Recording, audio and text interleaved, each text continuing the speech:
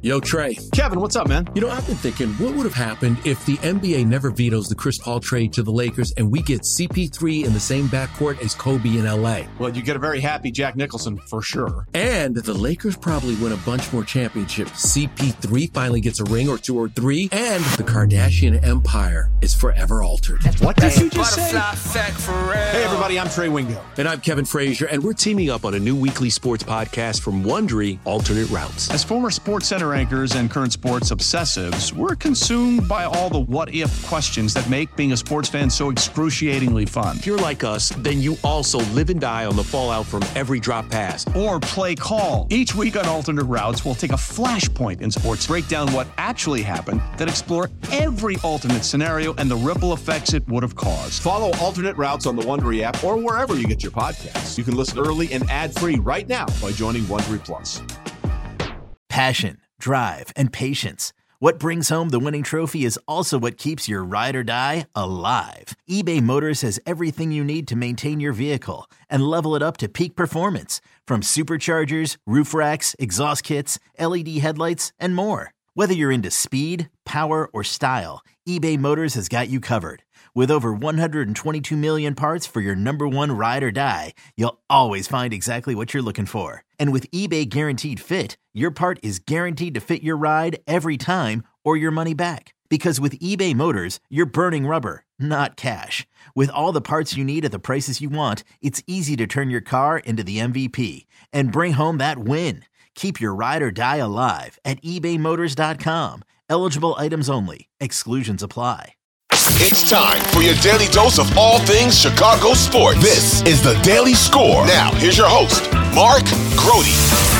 Hey, what's going on? I'm Mark Grody. Welcome into the Daily Score. If you're watching on YouTube, you can see that I'm in the atrium at Hallis Hall. That's where this particular episode is originating. Got Ditka right there. That's right. That's a giant Ditka bobblehead in the background. So, you know, this might be the day to check out the video version of the podcast. The reason that we were assembled at Hallis Hall is that the two main coordinators were introduced today. The offensive coordinator, Shane Waldron, and the defensive coordinator, Eric Washington. What I will tell you, we're going to hear from Shane Waldron, but Shane Waldron did not say anything in terms of naming players on the team that he likes. He wouldn't say the name Justin Fields. He wouldn't say the name Caleb Williams. He was asked to evaluate both of those quarterbacks, and he talked about it in generalities with expertise. Asked about Caleb Williams, and he just said, oh, there's a bunch of really good quarterbacks, basically. So we didn't really get too far with him on anything specific. So very guarded, obviously very well trained to keep it zipped because of the situation the Bears are in right now. But I thought there was some stuff that was worthwhile listening to at least. And Shane Waldron was asked about the situation that he was walking into and specifically the situation at quarterback. What do you find intriguing about the current situation that the Bears quarterback situation is in right now? Yeah, I think, when you look at it from either lens right now, obviously it's a unique spot in the draft to have the first overall pick, the 9th overall pick, just from an organization in general. It's not going to happen too often. And again, every year is so individually based. This is that year. And then also a group of players that are already in place on offense, including the quarterback that played at a high level and have displayed, the ability to win football games and make plays. So I think the combination of those two things were really intriguing. And then, even furthermore than that was just even from that initial interview, just the connection and interaction between Coach Eberflus and Ryan Poles and seeing a connected organization when you walk in the building and you feel it and you start to get really excited about the direction that this thing's going. That's about the most he would say about Justin Fields. And again, his name wasn't mentioned, but he is talking about the current quarterback, again, saying that he displayed the ability to make plays and to win, which could not be a more generalized statement. Every quarterback ever has at times displayed the ability to make plays and win games. So I get it. I really do. But it was almost like the theme today was Shane Waldron, I thought, just went a step far in his guardedness. I imagine he was scared to death to have to do this press conference in the middle of the Caleb Williams, Justin Fields debate and the combine coming up and the draft around the corner. So it was almost like he overcompensated. One thing he did say, Waldron, was that he thinks that either Justin Fields or Caleb Williams would be safe in his system. Safe to say this is an offense, though, whether it's Justin or a college quarterback that, to be named later, that could work for either one of them? Yeah, I totally believe that. I think in the past experiences, like I said, with different quarterbacks, different experience levels, whether I was in the coordinator role or in a role as a position coach, I felt that way. I felt different quarterbacks have been able to step foot into the system, be able to learn it quickly, and that starts with us being able to teach it in a good and efficient manner where they understand it, and then being able to go and again adjust, because each guy's going to have a different skill set. So what direction does it go? It's the players really take ownership and control of that. Yeah, I mean, there's just not a whole lot there, but I think that what he is saying is what most offensive coordinators are going to say. And that is, yes, my system fits everybody. We are going to cater to the players and their strengths and all that, which I guess is still refreshing to hear going 2 coordinators back and Matt Nagy when he just kind of refused to do that. But I think, Luke Getsy stated that as his goal when he first got here.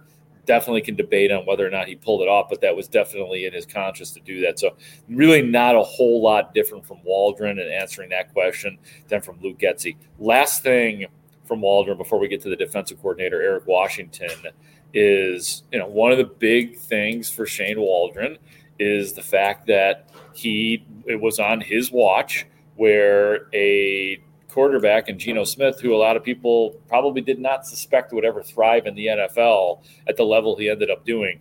That happened on his watch. So let's hear what Waldron had to say about Geno Smith and that development. How much pride do you take in getting the most out of a quarterback? And just generally speaking, what would you say is the key to developing a quarterback and getting the most out of them? Yeah, I think, experience with Geno was unbelievable. It started with him as a player. And I think, you talk in terms of what guys can learn from him was a unique ability to have a positive mindset no matter what the scenario was. And when I got a chance to start working with him, there was an unwavering mindset that he was a starting quarterback in the NFL, which I think is part of the process or part of the thought process that every quarterback and every player in this league is going to have. And so to get it, to be lucky enough to work with a guy like that had that mindset, and then to be able to start to develop that relationship with him, that rapport, where we can get into game day and feel like, hey, we're on exactly the same page on everything that's going on. I think that was something that I would take from that moment with him. And again, looking forward to it. And you'll hear me, refer to it, a good amount of times. But to me, the teaching, the coaching, it all starts with how well you're getting to know these guys. What's the relationship like with them? And not to say that everyone's going to have the exact same relationship with every single player, and I think, but having that understanding of their why and really, like I said, seeing Geno, how he worked, how he was totally dialed in no matter what the scenario was, whether he was going to be the starter that week, whether he was a backup when I was first around him, that was unwavering, and his confidence from that was unwavering. Yeah, and I mean, you got to give him that. Definitely got to give him that. I mean, a lot of people will take credit for the Geno Smith reclamation project. Some people insist that it was Pete Carroll, but he was the damn offensive coordinator. It happened on his watch, so you just give him some of that credit. I don't think that's something that I would debate. I would say that's a really good sign for your offensive coordinator that he was able to make a quarterback good, whether it's calling the right plays, drawing the right plays, getting in whatever he said to him. So, yeah, man, I'm not going to get finicky with that and who actually gets the credit. He gets some credit for what Geno Smith did. Let's get to the defense now. Eric Washington, here's the thing. It's official. Matt Eberflus is going to be calling the plays. So then you ask yourself, what exactly does this guy do if he's not calling plays? Well, here's Eric Washington on that. Well, just making sure, number one, understand that Matt is also the head football coach. And so calling the defense, that job, that responsibility. There's a lot of details. There's a lot of nuance to that. But at the same time, he's got to make sure that the team and the decisions that have to be made from that seat are taken care of. And so for me, I will do everything that the coordinator is doing without actually calling the defense. And if he needs to hand that responsibility off to me temporarily or for a snap or two, be ready to follow up and to take that role on and to make sure that we continue to move forward in the direction that we want to go in. And so the other thing is just, on the sideline during the game, just making sure that the coaches and the players are informed as far as the adjustments that we need to make and how the game is unfolding. So there's a lot of communication. There's a lot of communication back and forth when we go to offense and as opposed to when we're on defense. So just supporting him and being of the mindset that you're the play caller. So if there's a question that's posed, if there's some way I can support that situation, make sure I get that information to him quickly and clearly so he can make a decision. Will you be like devising game plans or initiating game plans, or is that kind of Matt's thing? No, we'll be collaborating on all of those issues, and certainly I'll be called upon, or I'll be counted on to be a part of the constructing the defense, organizing exactly what we want to do relative to different situations, and just putting the entire plan together along with our staff. There'll be some collaboration there. But Matt and I will work closely together to come up with the final approach that we want on a week-in and week-out basis. Presented by T-Mobile, the official wireless partner of Odyssey Sports. With an awesome network and great savings, there's never been a better time to join T-Mobile. Visit your neighborhood store to make the switch today. I still think, though, it's got to feel awkward and a little bit empty if you're the defensive coordinator coming in here. So you're going to hear some stuff about his play calling, and you'll hear I just straight up ask the question about what I'm talking about right now. You at all reluctant to take the job because of the fact that you will not be calling plays? Yeah, my focus was on what the job is and as opposed to what it isn't. The opportunity to come here and to this organization with a defense that is clearly on an upward trajectory, that has some really dynamic performers in place with plans of obviously augmenting that. That's what my focus was, and that's what it continues to be. I've been a play caller. I'm pretty confident that I will do that again at some point.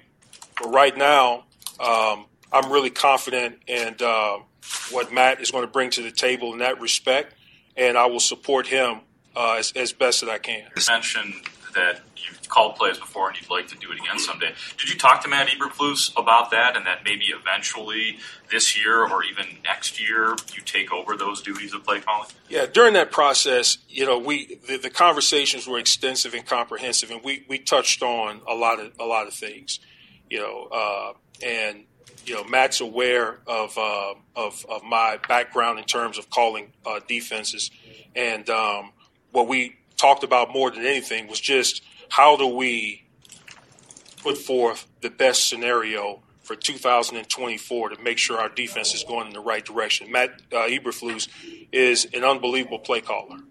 He's an outstanding play caller, and we saw the effect that had on our team last year, especially going down the stretch. We want to continue that. We don't want to stymie that momentum. We want to continue that, and my expectation, his expectation for me, is to contribute to that in the planning process and in real time on game day. Yeah, and I do believe that it's definitely plausible that eventually, assuming it works out and he's here in the long term and he's not a one and done guy, Eric Washington, that I think that it would probably be something that Matt Eberflus would probably love to pass along play calling to somebody else, unless he just absolutely loves doing it. Matt Eberflus has shown, at least in the time that he did it with the Bears, that I agree, he is pretty good at it, but it's still not ideal. So that's something I'll keep an eye on that. I'm going to keep an eye on play calling this year and who actually will end up doing it by the end of the season, because I feel like Washington's eventually going to get it. Last thing from Eric Washington, a lot of what he has done in his career is defensive line coach, so he was asked specifically about the D-line and what he thinks about it. We're going to be a team that that generates pressure with our front four. We're going to build the best pass rush in football. That happens to be, an area, fortunately, that I've had tremendous success with, and we have the personnel to get that done. We've got size, speed, quickness, length. Montez, I remember Montez through the pre-draft process when I was in Carolina. Really admired the traits, the mindset, all of those types of things. So you look at the people that we already have here. I mean, it's just exciting. It's exciting. Plus, we invested heavily in the draft last year with the 2 young defensive tackles. I happen to know them going through the draft process. So all things are just positive as far as that goes. Yeah, I'm glad. That's good that he has some familiarity with those guys. And the guy that I'm really focused on this year is Gervon Dexter, and he mentioned that he definitely is familiar with his work, because I still don't know if they've got that 3 technique down. Justin Jones, free agent. I don't know. He wasn't exactly dominant at that position. I like him, but it's still something to keep an eye on. How much do they like those now second-year defensive linemen? And I imagine Eric Washington will have a say in it. That's going to be it for today. Glad we got to, again, introduce you to new coordinators for the Chicago Bears. That's it for us, though. For Ray Diaz and from Hallis Hall, I am Mark Grody for the Daily Score.